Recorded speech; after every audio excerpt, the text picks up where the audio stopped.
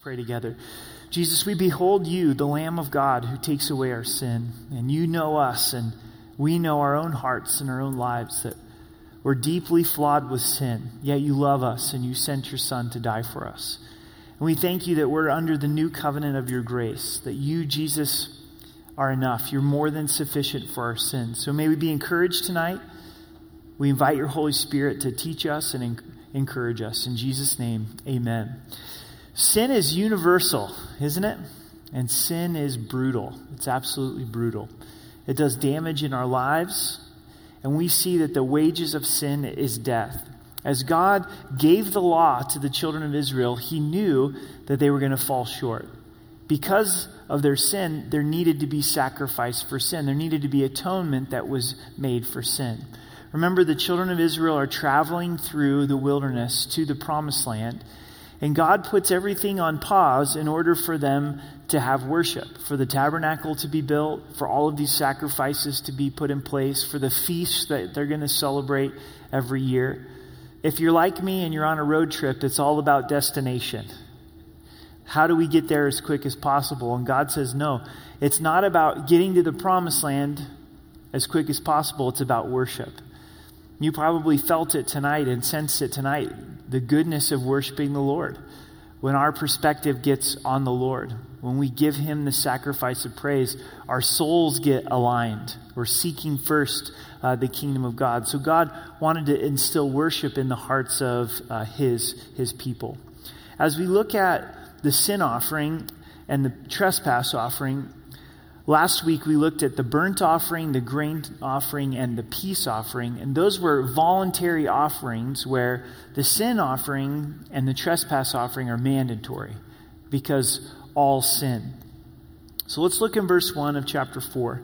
Now the Lord spoke to Moses. So God's giving this instruction to Moses, saying, "Speak to the children of Israel, saying, if a person sins unintentionally against any of the commandments of the Lord in anything which ought not to be done, and does any of them." So we're held accountable for the things that we do unintentionally.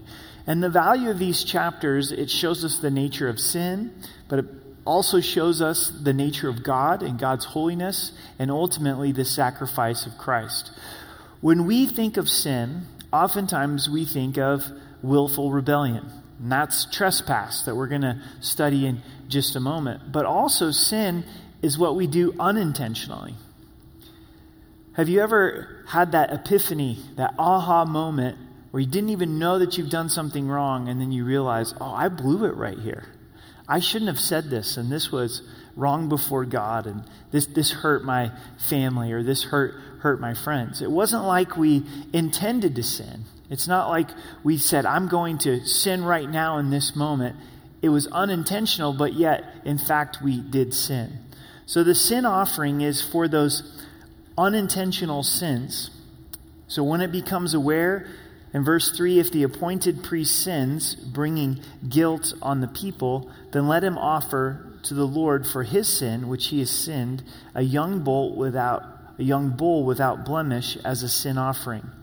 He shall bring the bull to the door of the tabernacle of meeting before the Lord, lay his hands on the bull's head, and kill the bull before the Lord.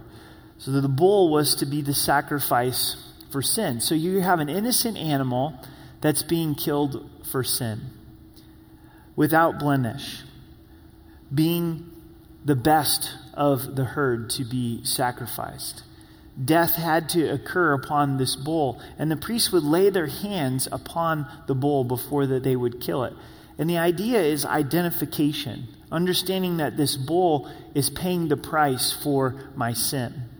Ultimately pointing to Jesus, who had paid the price for our sin, and us identifying with Christ, that Christ has taken my sin upon himself. And this bull had to die. Blood had to be shed. In Hebrews it says that without the remission of sin, or without the shedding of blood, there's no remission of sin.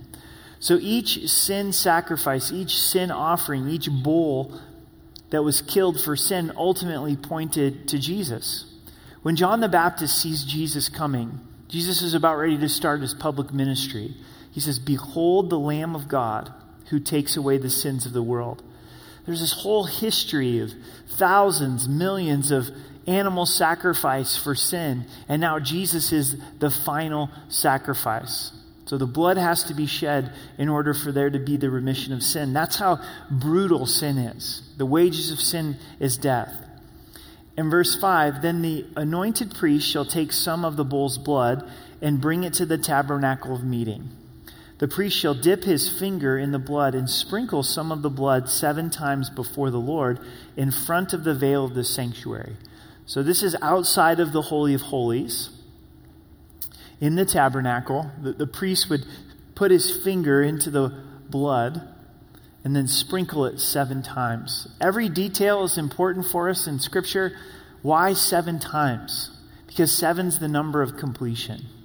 When Jesus hung upon the cross, there was 7 sayings upon the cross. There's 7 things that he declared upon the cross, fulfilling the ultimate sacrifice for sin. So the sprinkling of the blood 7 times. You'll find in the New Testament there's reference to being sprinkled with the blood of Jesus, and this goes back to Leviticus, where we're not sprinkled with the blood of a bull, but we're sprinkled with the blood of Christ that cleanses us for sin. So it gives us detail on the sin offering from verse 7 to verse 12. And the priest shall put some of the blood on the horns of the altar of sweet incense before the Lord, which is in the tabernacle of meeting, and he shall pour the remaining of blood of the bull at the base of the altar of the burnt offering, which is at the door of the tabernacle of meeting. He shall take from it all the fat of the bull as a sin offering, the fat that covers the entrails, and all the fat which is on the entrails, the 2 kidneys, and the fat that's on them by the flanks, and the fatty lobe attached to the liver above the kidneys he shall remove. And it was taken from the bull of the sacrifice of the peace offering, and the priest shall burn them on the altar of the burnt offering. But the bull's hide and all its flesh, with its head and its legs and its entrails and offal, the whole bull he shall carry outside the camp to a clean place, where the ashes are poured out, and burn it on wood with fire. Where the ashes are poured out, it shall be burned. So after the bull is sacrificed, then the priests were to take the remains of the bull outside of the camp, where the bull would then be burned. Again, this is pointing to Jesus. It's fulfilled in Jesus. Jesus was crucified outside of Jerusalem, outside of the camp where he was the sacrifice for our sins. As we've been studying Leviticus, I've been trying to put myself into the role of the priest. And I encourage you to do the same, because it's a very difficult job, a very bloody job, really the job of a butcher. And having to sacrifice for sin and to do it over and over again. It's not like this is just one time. This is continual until Christ came. Could you imagine, like, hey, honey, how was your day at work today? It was kind of bloody. Well, what did you do today? Well, I killed a bull. I kept the fire going. The fire has to go all the time. And it's just this continual work. I mean, we kind of think of this idea of being a priest, and it is noble, but it's difficult and it's repetitive, and there's just this continual sacrifice that is taking place. I don't know if you ever feel like your worship's like that a little bit. I mean, there's times where our worship is really exciting and emotional, and we're on cloud 9, but then there's other times where it's fairly mundane. It's like, okay, it's another Wednesday night. Lord, I'm being faithful to you. I'm going to come to church. I'm going to listen on the live stream. Okay, it's a Thursday morning. Don't necessarily feel like getting out of bed, but Lord, I'm going to get out of bed and I'm going to seek you in the Word. And okay, it's another day to hit the pavement and go to work and face the challenges there. And these priests had to live this out on a day-to-day basis. And that's really where worship's lived out in our lives. And the emotions come and go, and there's ups and there's downs, but just that continual of, I'm going to worship the Lord. I'm going to be in the Lord's presence. And the priests were faithful to do that. So now the sin offering is broken up into different categories. There's the sin offering for the whole congregation of Israel. Now, if the whole congregation of Israel sins unintentionally, and the thing is hidden from the eyes of the assembly, and they had done something against any of the commandments of the Lord in anything which should not be done, and are guilty, when the sin which they had committed becomes known, then the assembly shall offer a young bull for the sin and bring it before the tabernacle of meeting. This is interesting because it's the whole nation realizes that they're in sin before God. And again, it's unintentional. It wasn't their plan to be in rebellion to God and disobedience to God, but there's this awakening amongst the nation of, man, we've done something wrong against God's command. We need to get right with the Lord. We need to make a sin offering, not for an individual, but for us as a group of people. What if that happened to the United States of America?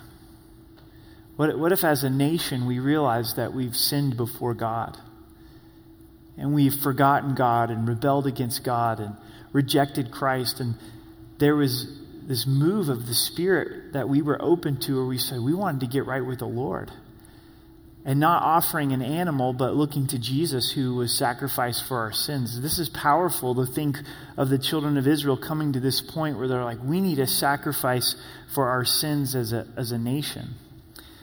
And the elders of the congregation shall lay their hands on the head of the bull before the Lord, and the bull shall be killed before the Lord. So now it's not the priest putting his hands upon the bull, but all of the elders of Israel putting their hands upon the bull. The elders saying, we're responsible for this. This sin that's happened in the nation, we're responsible for this. And we want to humble ourselves but before the Lord.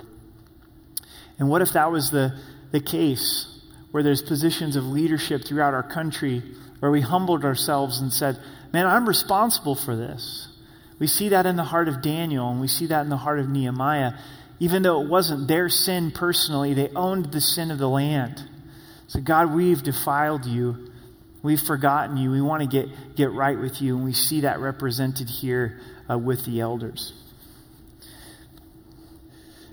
Verse 16, then the anointed priest shall bring some of the bull's blood to the tabernacle of meeting.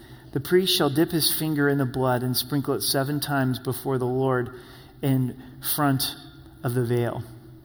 If you ever notice a mechanic who works hard with his hands, there tends to be a bit of oil residue on his hands. Can't fully get it off. And I wonder if they use the same finger to dip into the blood, if eventually you've got a little bit of a red finger. That blood never fully comes off as they're dipping the finger into the blood and then sprinkling it 7 times.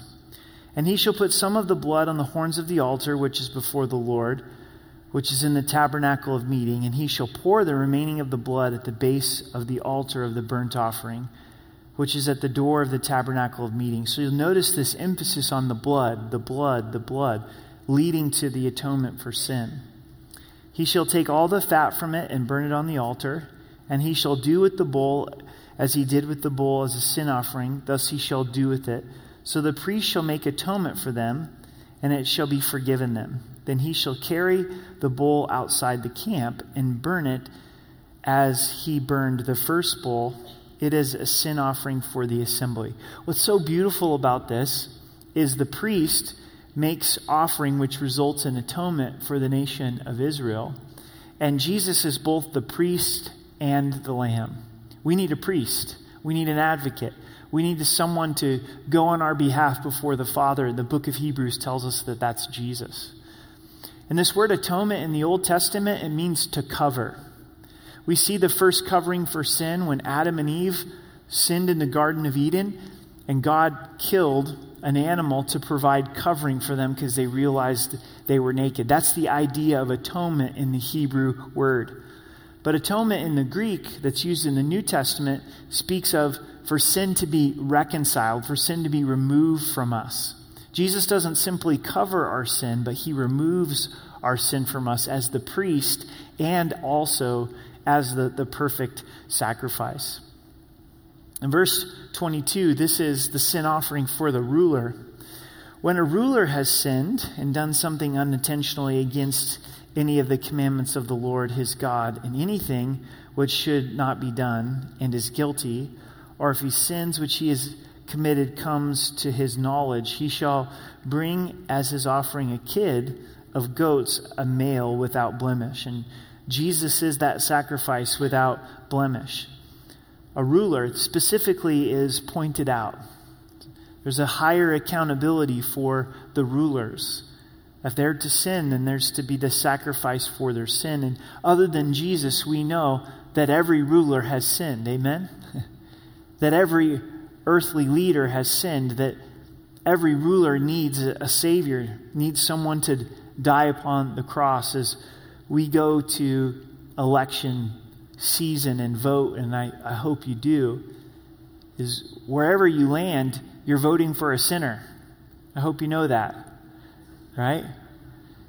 That ruler that you're voting for, and I think some do reflect more biblical values than others, but at the end of the day, they need a Savior. They need someone to die on the cross for their sins, just like you and I. And as we go through this text, we're going to see that everyone needs a Savior, that everyone needs this sin sacrifice that Jesus provides. And what a great thing to be praying that our leaders would come to know Christ from all parties, would be humbled and turn to the Lord and trust Christ for salvation.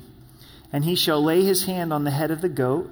Again, this identification that the goat's paying the price for sin, and shall kill it at the place where they kill the burnt offering before the Lord. It is a sin offering.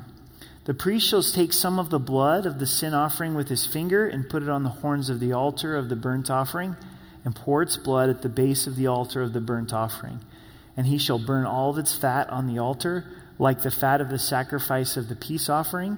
So the priest shall make atonement for him concerning his sin, and it shall be forgiven him. Probably a distinct smell that came with the priests. From the butchering, not necessarily a good smell. And then from all of this burning of fat. You could be walking around the corner and you're like, hey, I think that's one of the sons of Aaron. That's one of the priests. There's a distinct smell to them. All the frankincense that would be in the tabernacle as well. I think these guys probably brought home a smell from their day's work. Now there's a sacrifice for the common people. So sacrifice for the ruler, but a sacrifice for the common people. And just as all rulers are sinners, all of us common people are sinners.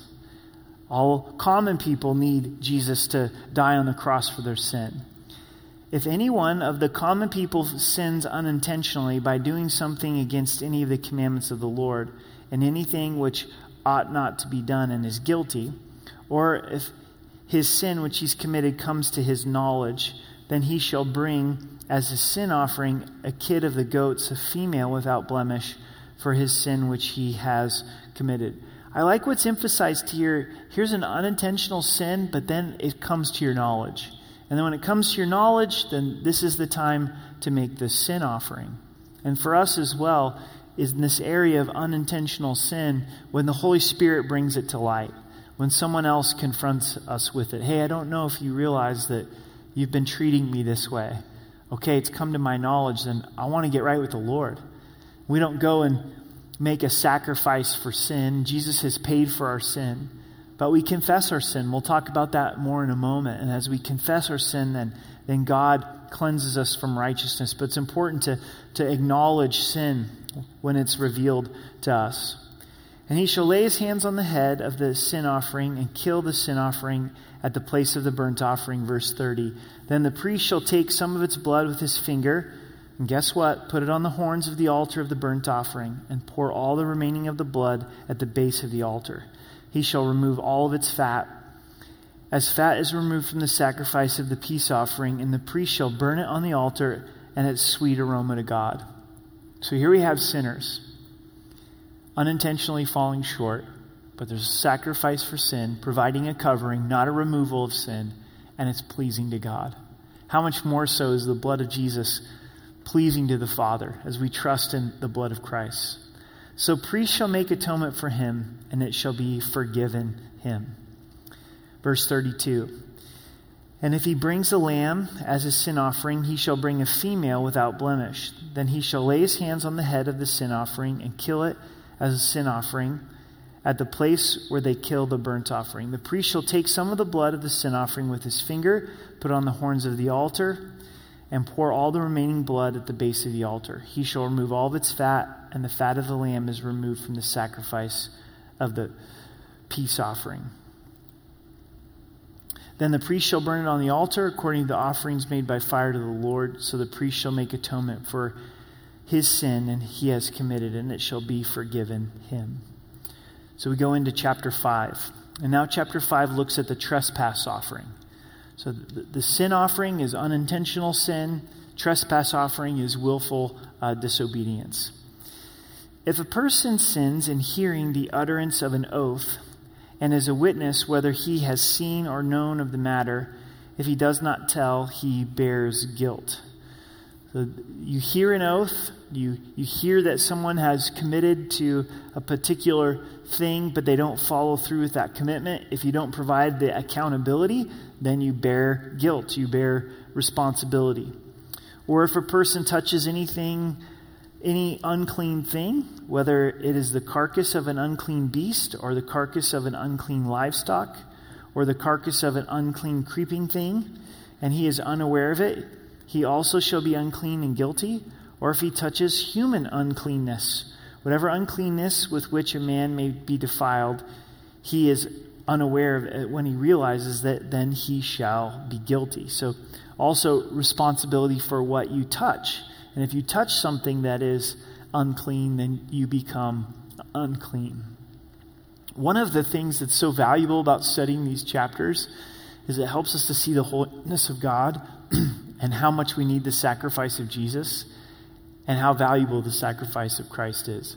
Aren't you so glad we're not under the old covenant? Rocky Mountain Calvary would look a lot different. You know, the cafe would be a sacrificial area instead of a place to come enjoy a breakfast burrito with bacon in it, right? So the grace of God, but this helps us to understand how rich and how deep the sacrifice of Christ is for us. Or if a person swears, speaking thoughtlessly with his lips to do evil or to do good, whatever it is that a man may pronounce by oath, and he is unaware of it, when he realizes it, then he shall be guilty in any of these matters. It seems like the first area of sin that God's addressing here with the trespass offering has to do with our mouth and has to do with our commitments. And oftentimes our words get us into more trouble. Our sinful words will lead to sinful actions. Verse 5, and it shall be when he's guilty in any of these matters that he shall confess it, that he has sinned in that thing. So this is an important understanding of sin that carries through into the New Testament. It carries into the New Covenant. We're encouraged as we take communion tonight in a few moments to search our hearts, to look within us. I think of it like trash day. Wednesdays is when our trash gets collected. And we go through our house, and Wyatt and I make sure we get all the trash from all the variety of trash cans, get it out to the curb. What happens in your home when you miss trash day one week? Every once in a while, it's like it gets by me, and the trash truck goes up the street, and we've missed trash day. By the time next Wednesday comes around, the trash is really overflowing, isn't it? If the weather's a little bit warm, it's starting to get a little bit stinky, right? What happens in our hearts as believers, even though we're forgiven of sin, if we don't take inventory, if we don't allow the Lord to search us and to know us, it starts to build up. It starts to fester. It starts to get a bit stinky. And as we confess our sin, there's this wonderful transaction that takes place as God forgives us of our sin and he cleanses us from righteousness. You're saying, wait a second, I thought I was forgiven. Yes, you are. But it's the restoration of relationship.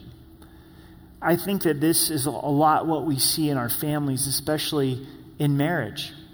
Like in a healthy marriage, you may get sideways with your spouse and sin against each other, but because of your commitment to the Lord and your commitment to each other, the relationship's not in jeopardy. You have that unconditional love for each other, but the relationship's not quite right. There's not peace in the relationship. There's some tension in the relationship, and rightfully so, because sin has taken place. But then when you humble yourself, and sometimes both of you humbling yourselves and acknowledge your sin, There's forgiveness that's extended, and there's restoration in relationship. The relationship is in a place of peace. And it's the same way with our relationship with God, is that he's light. And no darkness dwells with light. So if we want to have fellowship with the light, we've got to walk in the light. And that means that we bring our sin to the light. And instead of justifying it, we acknowledge it. We agree with God. We go, God, this anger is wrong. Would you forgive me? God, this lust is wrong. Would you forgive me? This bitterness is wrong. Would you forgive me?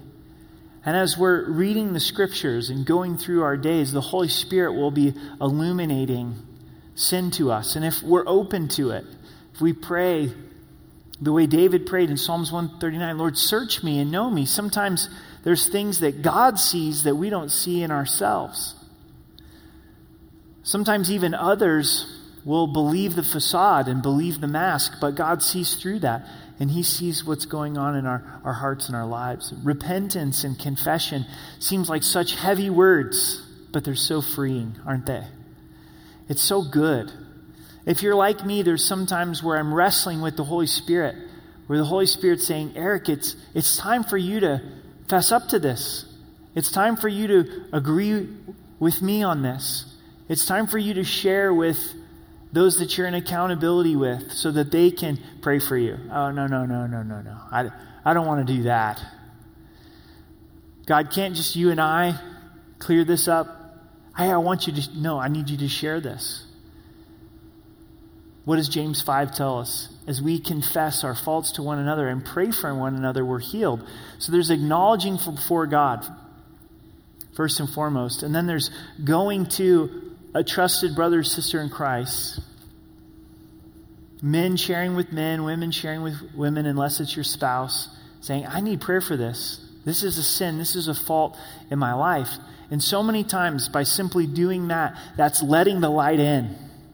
And as we let the light in and trust God's promises and allow someone to pray for us in this area of compromise, God does a great victory in our lives. Cleanses us from sin, forgives us, and then there's a breakthrough that takes place. Excuse me. So important, confession. Goes all the way back here to Leviticus chapter 5. Verse 6, and he shall bring his trespass offering to the Lord for a sin which he has committed, a female from the flock, a lamb or a kid of the goats as a sin offering. So the priest shall make atonement for him concerning his sins. Verse 7, if he's not able to bring a lamb, then he shall bring to the Lord for his trespass, which he has committed, 2 turtle doves or 2 young pigeons, as one has a sin offering and the other has a burnt offering. And he shall bring them to the priest, who shall offer that which is for the sin first, and wring off its head from its neck, but shall not divide it completely. Then he shall sprinkle some of the blood of the sin offering on the side of the altar, and the rest of the blood shall be drained out at the base of the altar. It is a sin offering. And he shall offer the second as a burnt offering according to the prescribed manner. So the priest shall make atonement on his behalf for his sin, which he has committed, and it shall be forgiven him. So you can't afford to bring the lamb. You can't afford to bring the bull. Then you can bring the 2 turtle doves, the 2 young pigeons. But if you can't afford the pigeons and you can't afford the turtle doves, then there is also provision. But if he's not able to bring 2 turtle doves and 2 young pigeons, then he who has sinned shall bring for his offering 1/10 of an ephah of fine flour as a sin offering. He shall put no oil on it, nor shall he put frankincense on it, but it is a sin offering. So keep it simple. Bring the ephah of flour, the 1/10 of ephah of flour. Then he shall bring it to the priest, and the priest shall take his handful of it as a memorial portion and burn it on the altar according to the offerings made by fire to the Lord. It is a sin offering. The priest shall make atonement for him, for his sin, that he has committed in any of these matters, and it shall be forgiven him. The rest shall be the priest's as a grain offering. So the priests are able to eat some of the sacrifice that was given for their own nourishment. Have you ever felt like, man, I can't really afford to give in the way that I would really like? I don't have the lamb. I don't have the bull. God's worthy of the lamb. He's worthy of the bull. God doesn't say, well, then don't bring a sin offering. He's like, well, do you have the money for 2 pigeons and 2 turtle doves? Yeah, I sure do. Well, bring that unto the Lord. I really would like to bring the 2 turtle doves and the 2 pigeons, but I really can't afford it. Well, okay, then bring 1/10 of the ephah of flour. Do you think that any was less meaningful to the Lord? Do you think the Lord is looking down at the family that brings the 1/10 of ephah of flour and going, come on, I was really wishing that it was a lamb? We see that with the widow's mite, don't we? And Jesus sees the widow giving not out of her excess, but there's real sacrifice in her giving. And Jesus says that's an example of giving. So giving's not about the monetary value. It's not about how much is given unto the Lord, but it's the heart in which that it's given. Inside of this trespass offering, there's instructions on restitution. Then the Lord spoke to Moses, saying, if a person commits a trespass and sins unintentionally in regard to the holy things of the Lord, then he shall bring to the Lord as his trespass offering a ram without blemish from the flocks, which your valuation in shekels of silver according to the shekel of the sanctuary is a trespass offering. And he shall make restitution for the harm that he has done in regard to the holy thing. And he shall add 1/5 to it and give it to the priest. So the priest shall make atonement for him with the ram of the trespass offering, and it shall be forgiven him. So adding 20%, 1/5 to it and giving it to the priest. If a person sins and commits any of these things which are forbidden to be done by the commitments of the Lord, though he doesn't know it, yet he is guilty, and he shall bear his iniquity. And he shall bring it to the priest, a ram without blemish from the flock, with your valuation a trespass offering. So the priest shall make atonement for him regarding his ignorance in which he erred and didn't know it, and it shall be forgiven him. It is a trespass offering. He has certainly trespassed against the Lord. Chapter 6 continues in this vein. And the Lord spoke to Moses, saying, if a person sins and commits a trespass offering against the Lord by lying to his neighbor about what was delivered to him for safekeeping, or about a pledge, or about a robbery, or if he has extorted from his neighbor, or if he's found what was lost and lies concerning it and swears falsely, in any one of these things that a man may do in which he sins, then it shall be, because he has sinned and is guilty, that he shall restore what he has stolen, or the thing which he has extorted, or what he has delivered to him for safekeeping, or the lost thing which he has done, or that about which he has sworn falsely. He shall restore it full value, add 1/5, add 20% more to it, and give it to him, whoever it belongs, on the day of his trespass offering. So let's dive into this a little bit, this whole idea of restitution. First and foremost, before God, we can never make restitution for our sins. That's why we need the blood of Jesus. And the blood of Jesus is so valuable and sufficient, tremendous, where it not only forgives us of our sins, but reconciles, brings us into right relationship with God. When it comes to human relationships and the idea of restoring a relationship when we've done wrong, is there wisdom in seeking a person in an apology, but also in restitution? Yes. How so? I grew up on Meyer Drive in Grants Pass, Oregon. And across the street from our house, one house up was an empty lot.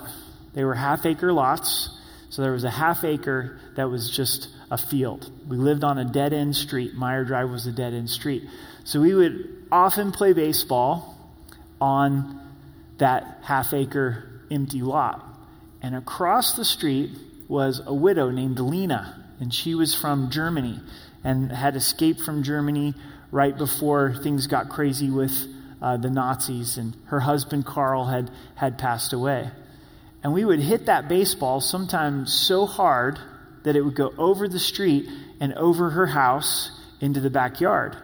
But sometimes when you would hit it, it would hit her house. And we knew this.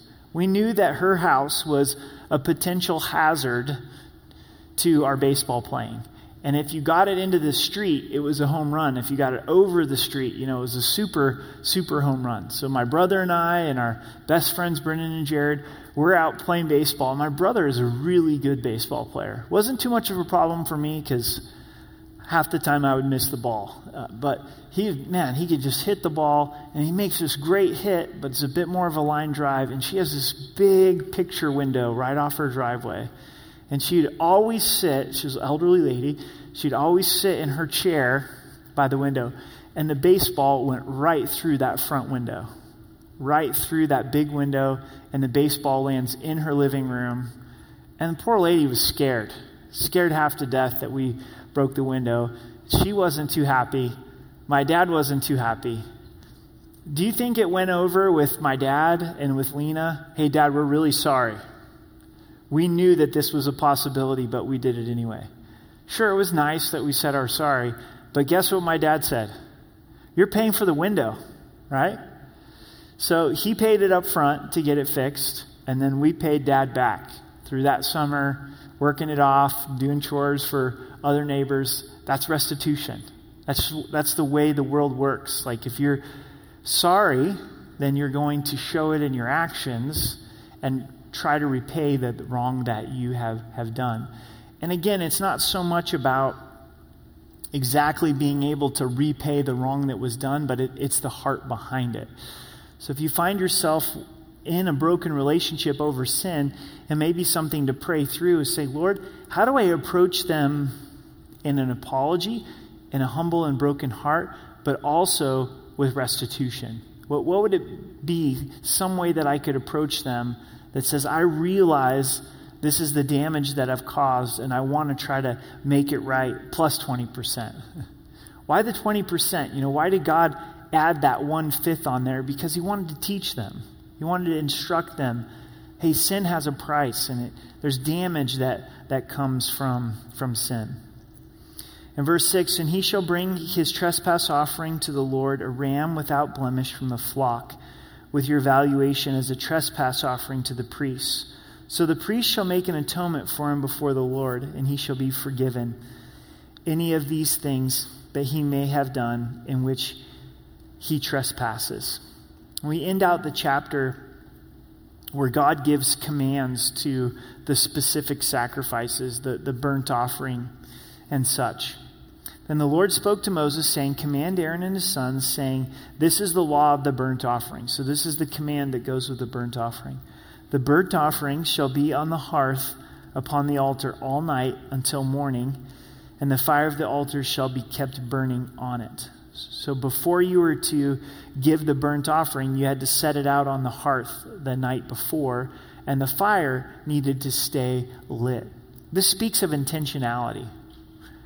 You had to plan ahead and have the sacrifice set out all night, have the fire burning all night. The priests had to keep the fire going perpetually. There's something about our worship and our sacrifice is to get intentional about it. Really good prayer and worship time in the morning usually starts the night before. Or it's like, I'm going to get up. I'm going to set my alarm clock. When I first wake up, I'm going to get up and spend that time with the Lord. You probably didn't get here on a Wednesday night by happen chance. It was intentional. You made effort to be here. And that's the purpose that is seen in worship, being purposeful. And the priest shall put on his linen garment and his linen trousers. He shall put on his body and take up the ashes of the burnt offering, which the fire has consumed on the altar, and he shall put them beside the altar. Then he shall take off his garments, put on other garments, and carry the ashes outside the camp to a clean place. And the fire on the altar shall be kept burning on it, and it shall not be put out. And the priest shall burn wood on it every morning, and lay the burnt offering in order on it. And he shall burn on it the fat of the peace offering. A fire shall always be burning on the altar. It shall never go out. So again, the jobs of the priests, so looked up to in such an honorable position, but at the end of the day, somebody was the fire boy. Somebody had the job of just keeping the wood chopped and making sure the fire was continually lit. And God says, I don't want this fire to ever go out. And this is symbolic of our love for the Lord.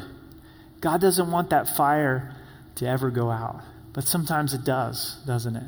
Because we are sinful and flawed. And we go to the Lord and say, God, would you light me up again for you? Would you keep my love burning for you? And ultimately, God's the consuming fire that never burns out. His love and passion for us is what never goes out. In verse 14, the law of the grain offering.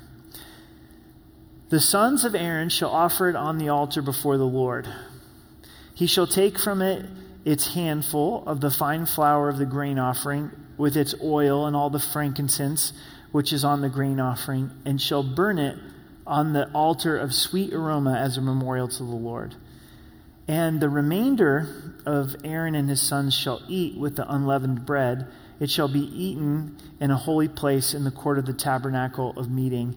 They shall eat it. This is the first food court in Scripture right here. Ooh, that was brutal, huh? So there was leftovers of the grain offering that they could eat for their own provision, but they needed to do it at the tabernacle, in the court of the tabernacle. It shall not be baked with leaven. I have given it as their portion of my offerings made by fire. It is most holy, like the sin offering and the trespass offering, and the males among the children of Aaron may eat it. It shall be a statute forever in your generation concerning the offerings made by fire to the Lord. Everyone who touches them must be holy. So only the priests could eat of this. Verse 19, and the Lord spoke to Moses, saying, this is the offering of Aaron and his sons, what they shall offer to the Lord, beginning on the day when he is anointed 1/10 of an ephah of fine flour as a daily grain offering, half of it in the morning and half of it at night. So the grain offering was split up and offered to the Lord, half in the morning and half at night, starting the day with worship and ending the day with worship. I suggest to you, how you start the day and how you end the day is really powerful. It's really important. I've been paying attention to this more in my own life because I was noticing that I was waking up in the morning feeling very discouraged. And the first few thoughts of the day were one of grumbling and complaining and pretty negative. So I was praying about it and saying, Lord, I want to work on this. And what I thought of is, I want to go to bed at night in an attitude of worship. So I've been trying to end my day reading a devotional. I'm reading Morning and Evening by Charles Spurgeon. There's an edited version that's in more modern English that I prefer. It's quick, a few minutes, but I'll read that just right before I put my head on the pillow and try to end my day in a place of worship, in a place of thanksgiving. And I find myself when I do that at night, it's easier to wake up in the morning in a place of gratitude. And I'm trying the first thing of the day, even before I get out of bed. You know when you first wake up and you have some thoughts while you're in the bed? That's the place where the negativity was getting me. And as quickly as possible, I'm trying to turn those thoughts to praise, to turn those thoughts to thanksgiving and thanking the Lord for the gift of life. And it's amazing when I do that, how that then sets a trajectory for the day. How do you start your day? You know, what are the first few things that you think about when your feet hit the carpet or hit the hardwood? But if we can take this principle and say, I want to offer a sacrifice unto the Lord in the morning, and I want to offer a sacrifice to the Lord at the end of the day, it's probably going to impact the way that we live the rest of the day. In verse 21, and it shall be made in a pan with oil. When it is mixed, you shall bring it. The baked pieces of the grain offering you shall offer for a sweet aroma to the Lord. The priest from among his sons, who is anointed in his place shall offer it. It is statute forever to the Lord. It shall be wholly burned. For every grain offering for the priest shall be wholly burned. It shall not be eaten. This idea of the whole sacrifice being burned, our whole life given over to the Lord. Jesus was a complete sacrifice that was surrendered unto the Father. And we conclude with the law of the sin offering. Also the Lord spoke to Moses, saying, Speak to Aaron and his sons, saying, This is the law of the sin offering. In the place where the burnt offering is killed, the sin offering shall be killed before the Lord. It is most holy. The priest who offers it for sin shall eat it. In a holy place it shall be eaten, in the court of the tabernacle of meeting. Everyone who touches its flesh must be holy. And when its blood is sprinkled on any garment, you shall wash that on which it was sprinkled in a holy place. But the earthen vessels in which it is boiled shall be broken. And if it is boiled in a bronze pot, it shall both scorched and rinsed in water. All the males among the priests may eat it. It is most holy. No sin offering for which any of the blood is brought into the tabernacle of meeting to make atonement in the holy place shall be eaten. It shall be burned in the fire. Can we say, praise the Lord for the Lamb of God who's slain to take away our sins? That Jesus is the sin offering. That Jesus is the trespass offering.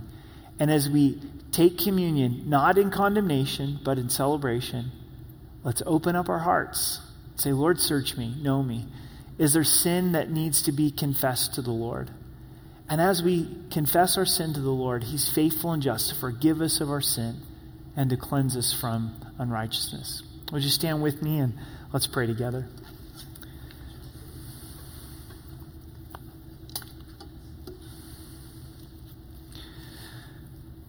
Jesus, we do thank you that you're our sin offering, that you're our trespass offering. We're not even aware of all of the sin that we do unintentionally, but you see it and you know it. But yet there is plenty of sin, plenty of trespass that we're fully aware of. And we thank you, Jesus. We behold you, that you are the Lamb of God who takes away our sins. Would you search us? Would you know us as we enter into communion tonight? And show us where we need to get right with you. Would you really bless this time of fellowship with you? In Jesus' name.